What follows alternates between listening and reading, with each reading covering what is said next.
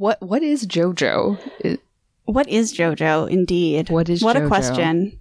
Have you had people who are completely unfamiliar with JoJo ask you that question?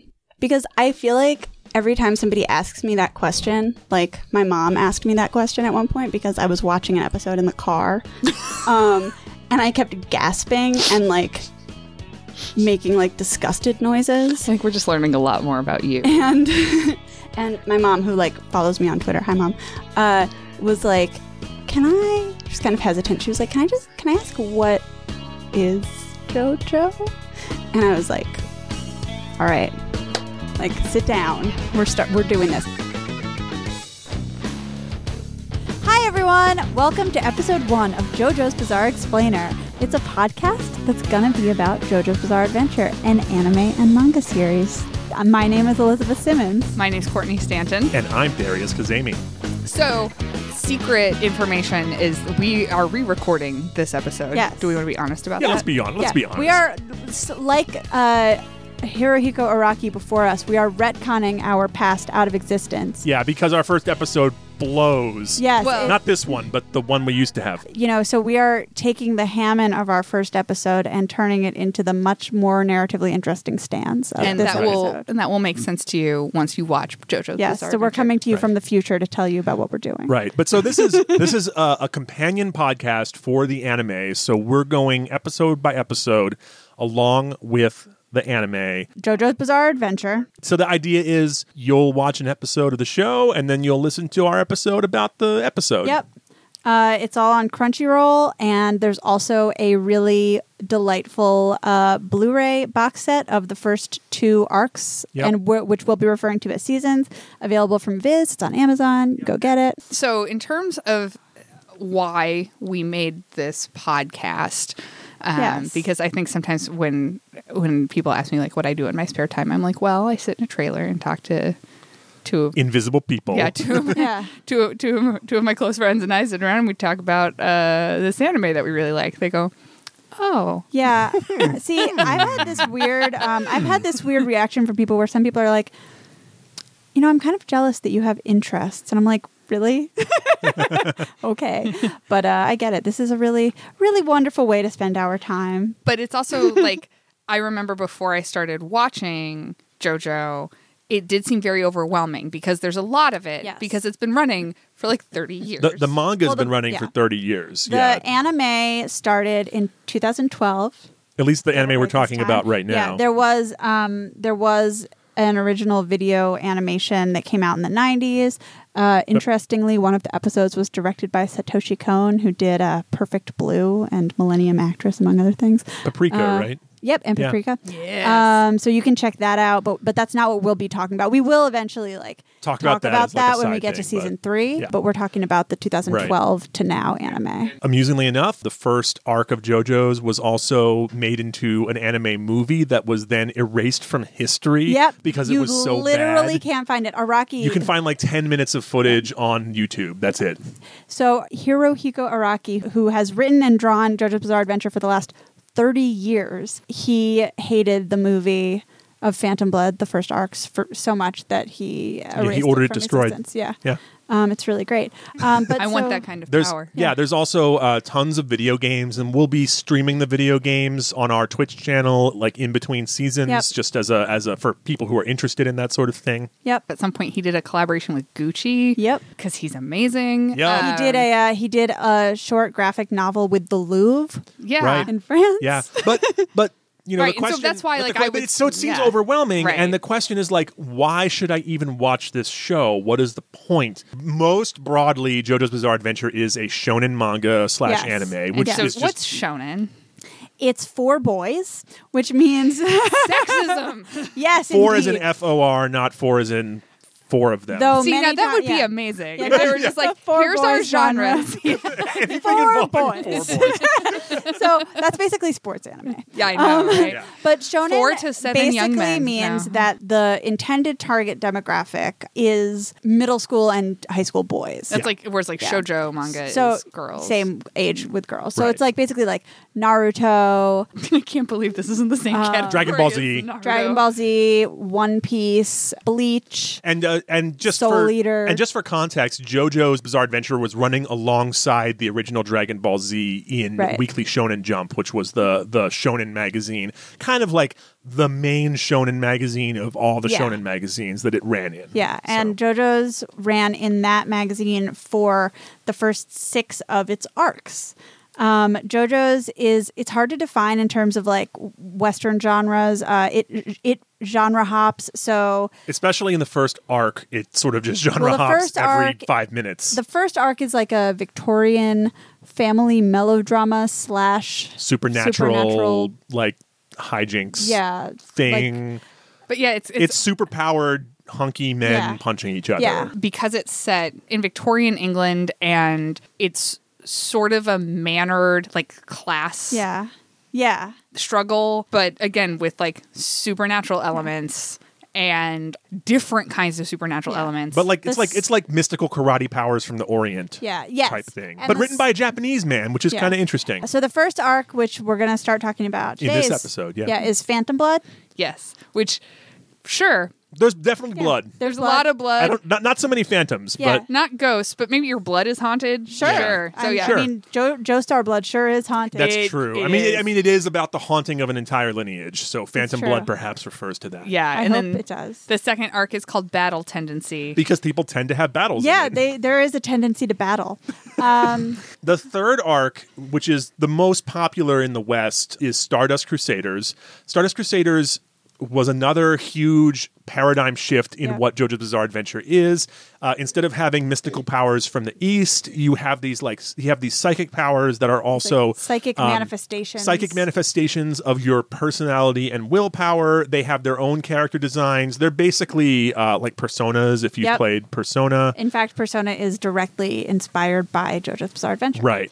So Stardust Crusaders is essentially a road trip. Yep. They're getting from point A to point B, and they have a certain amount of time to like meet a particular goal. Part 4 is a murder mystery in a small town. And It's basically Twin Peaksy. It's Yep. very much Yeah. like Twin Peaks. And it's called Diamond is Unbreakable. Because and it's like that's where you I start love it. you start getting like, oh, you're just doing song lyrics. Well, they're all the names have the name of the main person of the JoJo stand in the title. Yes. yes. Well, once you have stands. Well, Once you- right. yeah. 3, 4, 5, 6, Yeah. 7. Yeah, they all do. yeah. But it's like Lion? The fourth arc is also, at the time of recording this, the last arc that's been turned into an anime so Right. far. We just kind of wrapped that Praying up last for year. part 5. Yeah, so part 5 is Eliza's favorite part. It's Or- it's my favorite part in the first 6. and I Which we'll actually get don't into. know what it's called. It's called Part 5. It's called Vento Oreo. Oh, right. which translates to Golden Wind in Italian. Yeah. Okay. And it is a mafia themed Road trip as well. road kind trip of, story. But yeah, I always forget that it's called Takes Vento place in Oreo. Italy. Excuse me, it's a boy band reality show. It's a gay mafia boy band whom do crime and do a road trip together. Yeah, across basically. Italy. It really is. That's- Yeah. And then Stone Ocean kind of starts out as like a women's prison exploitation. So basically, movie. it's like Orange is the New Black. yeah. Very gritty, realistic. I can't say Yeah. anything No, about it's- Part 6 because I haven't read it. Yeah, Part it's- 6 is the only one of the finished arcs that Courtney hasn't Because read. you two keep telling me how boring it is. Well, it does suck, Yeah. but It half don't. sucks. Yeah, some of it is good. Some of it sucks. Part 6, but it's jail adventure. And it features our only so every arc is a different JoJo who is like related in some way by blood to the original JoJo, Jonathan Joestar, Whom who we'll meet today. in this episode. But arc 6 is notable because it has our first female JoJo. Yep, and then there is a big universe reset Because and Araki got bored. Araki and got Araki bored. got kicked out of Shonen Jump. Yeah. Which is like, so that in Shonen Jump is a weekly. Shonen Jump is a weekly and a young demographic. Yeah, and he moved to Ultra Jump, which is monthly and for an older demographic. Yes, so it's now seinen, which means it is for men, not for boys. right. So it's a little bit. It can get a little bit more explicit, a little Yes. bit more sexually explicit, specifically. Sexually explicit. It gets more serious and like romantic. Yeah. I mean, yeah. It just has yeah. a more serious tone Yeah, to it. like it's Also, so- he's a much better writer at this point. One of the Such a better writer. one of the joys of JoJo's Bizarre Adventure is as you read through, you're literally following this one author, Hirohiko Araki, for 30 years. Like, he starts writing this at the age of 25-ish. It's his third, I believe, published manga, and then he just stuck with it forever. And so, but like what that means is then he hit a point where he was like, okay, well, I'm changing like publishers, and there's all these other things I wanted to do with these characters, and so he just did a universe reset. Yep. Goes back to the 1800s. And does like a weird fanfic version of his own characters, and so that's what Steel Ball Run is. And it's a Western / road trip horse racing race. It's a race across America. Yeah. So it's the genre would be like Brokeback Mountain. Basically Brokeback Mountain. Yeah. But yeah, it's like, but it's also what was when when HBO did like Westworld with like the weird like robots, and I was very frustrated because I was like, instead of this, what if you just turn Steel Ball Run into a CB series? Yeah, I mean, he does the universe reset, but it's still the same thing. It's still there's stands still, and there's still weird. I'm just like, what if instead of this weird sci-fi Western thing that is apparently kind of not well executed, you made this incredibly well. Right. And Steel Ball Run is amazing. Steel Ball Run is the best arc of JoJo. If anybody, at least the best complete arc, I mean, like, I'm loving the 8th arc, which is JoJolion, which is still currently ongoing. It's been going for 3 or 4 years, maybe 5 years now. Do you want to slap a genre on that? I'll slap a genre on it. Well, it's kind of a retelling of Diamond is Unbreakable, so it is still the small town mystery thing. And so it is Twin Peaksy. Yeah, it is. Steel Ball Run, honestly, I have to say, if you read any JoJo manga first, I say just go straight in and read Steel Ball Run, because it's after Universe Reset. It's his best arc. You don't need to, you can come to it totally clean because it's literally not dependent on anything it stands that comes alone. before it. And it stands alone. Oh. And it's absolutely fantastic, and actually is my favorite comic of all time. It's great. It's so good. Yeah. And of course, this is when we say you can read it, it means you can download fan translations. So right now, as for what's been translated officially into English, parts 1 and 2, you can get these beautiful Jojonium volumes. 3 is mostly out in Jojonium. Yep. Right. And then that's all the Jojoniums. Jojonium is only 1, 2, and 3. So I think that they're going to do the double size omnibus versions for 4. But 4 was such a popular anime. There's no way they're not going to do an official English and eventually, translation. I'm fucking praying that they're going to turn Vento Oreo, which is part 5, into an anime, because that's my favorite of the main. Yeah, the pre-reset. Yeah, pre-reset. Yeah, the JoJos. We have Jonathan, Joseph, Jotaro, Josuke, Giorno, Jolene, Johnny. And also Josuke. Yeah. So they're all the JoJos. All their names somehow mean JoJo. Yeah. Like, why do we care, right? So then Right. I mean, it is amazing to just watch this single author tell kind of one story for 30 years. And he clearly just does what he wants. And I think that, like, that's what appeals to me, I think, the most about JoJo is, like, how confident Araki is in his storytelling, and how, like when you see like this weird gaze, like G-A-Z-E. G-A-Z-E, as in like female gaze, male gaze, whatever. Like this is just like the Araki gaze. Like it doesn't fit into any category. It's not quite a gay male gaze, although it approaches that. Yeah, sometimes it is. Sometimes it's like sometimes it's the gaze of a fashion photographer, right? Like, you know, yeah, like Araki clearly just kind of goes along with whatever he's feeling at the time. Yeah, and just something to get out there right now. Like, one of the reasons that the 3 of us like JoJo so much is it is super queer. Yeah, it's really, super really queer. And like when we say that, we mean like not queer baity, not homoerotic, though it is homoerotic, but that's not. But we and mean it's not like, explicit because it's for children, right? But it's mostly not explicit because I mean, so like, there's graphic, no kissing, right? But like, it's for most of its run, it still has to like be appropriate for middle schoolers, in a heteronormative society. Yeah. I think especially if you're new to it, a thing to keep in mind is that it's going to feel really camp. Oh yeah, that's part of what's great for a while.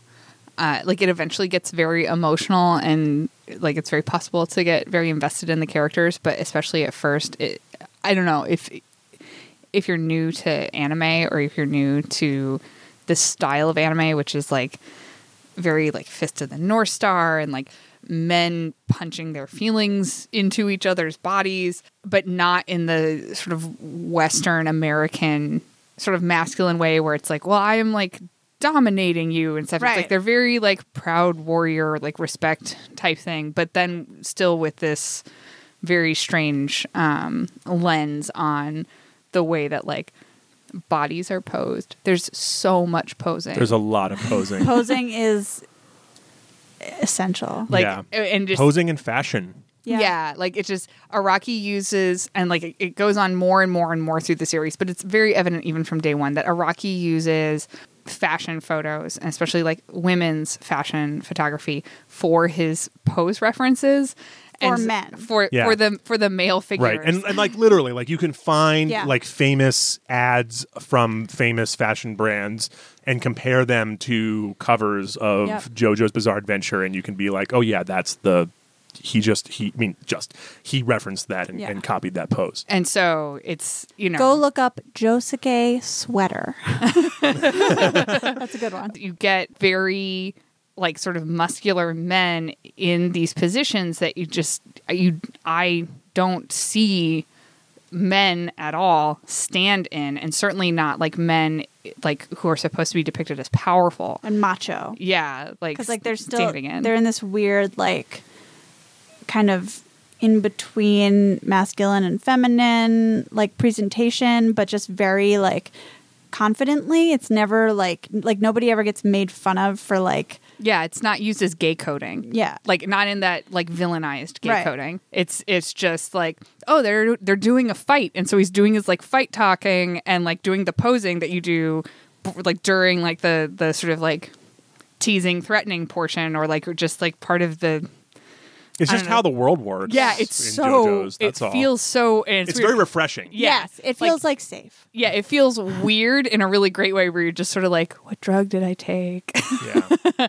But yeah, so until you like adjust to that, it might feel a little like, what's going on? Yeah. We all love JoJo's in our regular lives as well as in our professional lives. That's right. Yeah. But yeah, there's like I really like that it yo-yos back and forth between like very like it's never ironic, it's never sarcastic, it's always very earnest, but it's always like it maintains like a silliness to it, and it is self-aware at times. Yep, and it gets more and more self-aware, but it never gets annoyingly so. Well, yeah, it never gets like it never starts like running laps, like and you really have to respect like Araki's ability to know when he's finished with something and when he needs to completely like throw the table over or whatever. Yeah, and like just like start fresh with something like else. And he totally like he can see it. He's like at the end of Arc 2, which at the end of Battle Tendency, he clearly is just like, well, I think I'm kind of tired of using this particular kind of power. I think I'm going to just change it. Just change the rules of the world. And like that, and he just does it. Yeah. And then he's like, so what if we just retcon this and this? Yep. And so therefore this whole new other plot. And it's and like, oh, okay. At the end of Part 6, he's like,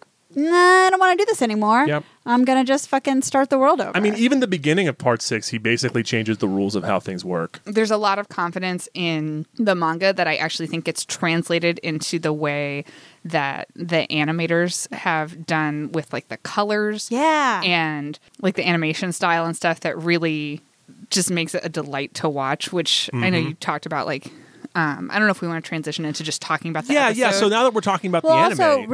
But also it's important, like, as you'll see, every single adaptation of JoJo's Bizarre Adventure was so obviously made by people who love JoJo's Bizarre Adventure. Right. That goes for the anime, that goes for the video games, that goes for the figurines and stuff. Like, it's just very... It's just like you can tell the amount of love that has gone into adapting this thing. There's so much love for this series, and it's kind of hard to overstate how popular it is in Japan. Like, most... Like, major cities in Japan have multiple JoJo-themed fan bars that you can go to drink JoJo-themed drinks and eat JoJo-themed food. Oh, I want to go. Yeah. Send us a check. Yeah. Or we'll open our own right here in Portland. So. Yeah, that I don't think it will. That'll be a good investment. Yeah, that's great. We'll definitely make money on that. So, Season 1, Episode 1, Dio the Invader. The beginning of Phantom Blood and JoJo. The roughest beginning to an anime ever. So it's so weird because like we just rewatched this on the Blu-ray and I hate it so much less. All right. Well, so if you're watching on Crunchyroll as opposed to on the Blu-ray, you'll notice that the art sucks, the animation sucks, the pacing sucks, but I assume the pacing still sucks on the Blu-ray. Pacing's still real rough, but it's just you notice it less because the animation's better. It's weird because I could actually like watch and follow the narrative and like not get distracted so much by everyone's terrible What's clothes. wrong with your face? Yeah, like you're just not constantly being like, what hideous thing is happening to your thighs, like. But yeah, episode 1. Don't body shame the poorly drawn Joestar. No, it's not. No, I'm talking about their pants. I know what you're talking about. I'm saying that they might have a strange alien protrusion. Yeah, clearly. I mean, as we like to say here on the podcast, Phantom Blood, the anime, was made with $10 in a dream. Yes. Yeah. Like that's truly. It's commendable, TBH. It's really funny though because after seeing random things and hearing random things about JoJo, it's very surprising to me still that it opens with England 1868 because it's just like, oh right, it's Victorian England. Well, who doesn't like punch things and be a giant muscle man? Right. Like Victorian Downton Abbey shit. Well, when I saw people talking about it on Twitter, which is like what made me watch it originally, and I started watching when the first season of Stardust Crusaders was airing, I think, in like really early 2015. But I was like, oh, like all this weird, I've seen like these weird GIFs or whatever, and then I go to watch it, I'm like, England 1868 like what the fuck, like I had no idea that it was going to be like a Victorian period piece, like, right. What the fuck? And we've already talked about how this has supernatural elements, but there are almost no supernatural elements in the first episode. You get a little bit with the stone mask, but we just that's get hints. We get hints of some kind of Indiana Jonesy thing going on. Yeah. However, I will state the Joestar Mansion is goth as fuck. Like goth or gothic? Goth. I don't know. No, I think goth. I just mean, what do you mean? Yeah. I mean that they have Courtney means goth. They have giant gargoyles on the outside of their house. Yep. And also like that was like purple wallpaper. Isn't that how everyone lived in England 1868? Sure. And so we start England 1868. We come across a carriage. It's been overturned. There are people dying. There's some blue nail polish happening already. Yeah. Really fierce. But yeah, that or I assume he's like suffering from extreme oxygen asphyxiation. Blood. Yeah, or like really like dropped something on each of his nails. George Joestar is a sucker and can't look at Dario Brando and be like, well, you're obviously evil because this is an anime and anyone who is ugly is evil. But yeah, so Dario tricks George into believing that his family owes Dario's family a life debt because Dario's just there to steal stuff from the carriage wreck. And George is like, you're here to save me. And he's like, sure I am. Here, have this binding letter. Yeah. And so then, of course, eventually one day he's like, he's dying. He's dying. Passes that on to his son, Dio. His like bad seed son. His bad seed son, who's sitting in a wingback chair reading, very pre-posed in a way that we will see Dio be posed in for the rest arcs. of the way that we see Dio. Yeah, forever. It's like he does his iconic pose already in this first just like episode. Sitting reading a book with his back turned to you, with his back to the camera, and his legs crossed. All that's missing is the fucking wine. Yeah. Like, it was good. And he does the wine later in the episode too. We're big Dio fuckers on this podcast. Yeah, so if you don't like Dio, get well, out. The thing is the first episode is really about Dio. The first arc is about Dio. Like the whole thing is like Dio's the main character. Araki has even said he created Jonathan Joestar as a cipher character to just be sort of like a blankly chivalrous, honorable person. Like Araki has called him boring. Yeah, and Araki's like, Araki has said I wrote Phantom Blood to write Dio. Dio is the fun character, and and it feels that way when you're watching this. Like I kind of was rooting for Jonathan the first time, but every single time I rewatch, I'm just like, maybe Dio will pull it off this time. Dio is just way more interesting. He is. Yeah. So they didn't have enough animation for this show. There was a shortage. And so they like whenever you get these what become very iconic still frames, and they will like freeze and do this really cool like color and texture swap, and they use that to give you like the interiority of a character and like what they're thinking, and you get that for like first Dario Brando and then Dio Brando. Like that's you get those characters, and you get it for Dio a lot in this episode. Yep. And so it's like Dio's who you find, like you get inside him, and also all the stuff he's thinking is way more interesting than the stuff that Jonathan is just so boring. Like he's just such a, I mean, you can tell what Araki was doing, and I mean he says he was doing it, like trying to make a generic hero who's like fighting for good. And I mean I and we're faking this and reading, doing this in the future, but I read the manga for Phantom Blood, and I know that like Jonathan, I think already was more interesting in the manga, but I can't remember right now. Like he has like he gets whiny in the manga. He's like I just want to die. Yeah, and I can't remember if that's this episode or not, but so Dio comes out of the carriage when he arrives to be adopted by the Joestars. Yes. And literally the first thing he does is kick Jonathan's beloved dog, and he's like, I'm going to psychologically dominate you. Forever. Yeah, I'm going to break I'm a cuckoo. I'm going to steal your life. Yeah. It's so great. So Dio, for no reason, has decided to suck all the happiness out of Jonathan. And how is he going to do that? Dio like takes all his friends from him I love the way that Dio lies to his friends by like being better than Jonathan at street fighting, but then also is like, oh, I'll teach you guys this, but don't tell Jonathan. He's a snitch. I don't know what he's perfect. Yeah, like what's he a snitch about? We don't know. And the kids just clearly all accept it too. Yeah, they're just like, okay. He's like, he can't keep a secret, and they're like, oh wow, really? And suddenly he's alone in the world. Yeah, no one's his friend. And I'm just like, God, Dio, it's good. Jonathan saves Irina from being beaten up by some assholes. Irina Pendleton. No, he saves her doll from being beaten up. Yes. and then you're like, oh, so is he like a traditional like hero who like gives a shit? No, he's not. He's like, you're just window dressing. You are just a means to an end. Yeah. I don't care about you. I'm just doing it because it's the kind of thing a chivalrous person would do. So I want to be perceived as a gentleman, so I'm going to defend your honor, even though I could not give less of a shit about you. And the thing is, it's like he says that, and I'm like, maybe he's the kind of guy who can't keep a secret. Yeah. Maybe he is a snitch. Maybe he does suck. Like, what a piece of shit. Yeah. And then Irina... So Irina gets a crush on him, obviously. Yeah, because that's how... Like, Irina Pendleton, like, a little random girl down the road who I guess just has no taste. All we know about her is that she loves grapes. Yeah, because that's what she gives Jonathan. Yeah. Because once he's isolated, then she's like, now's my chance. Yeah, I can swoop in.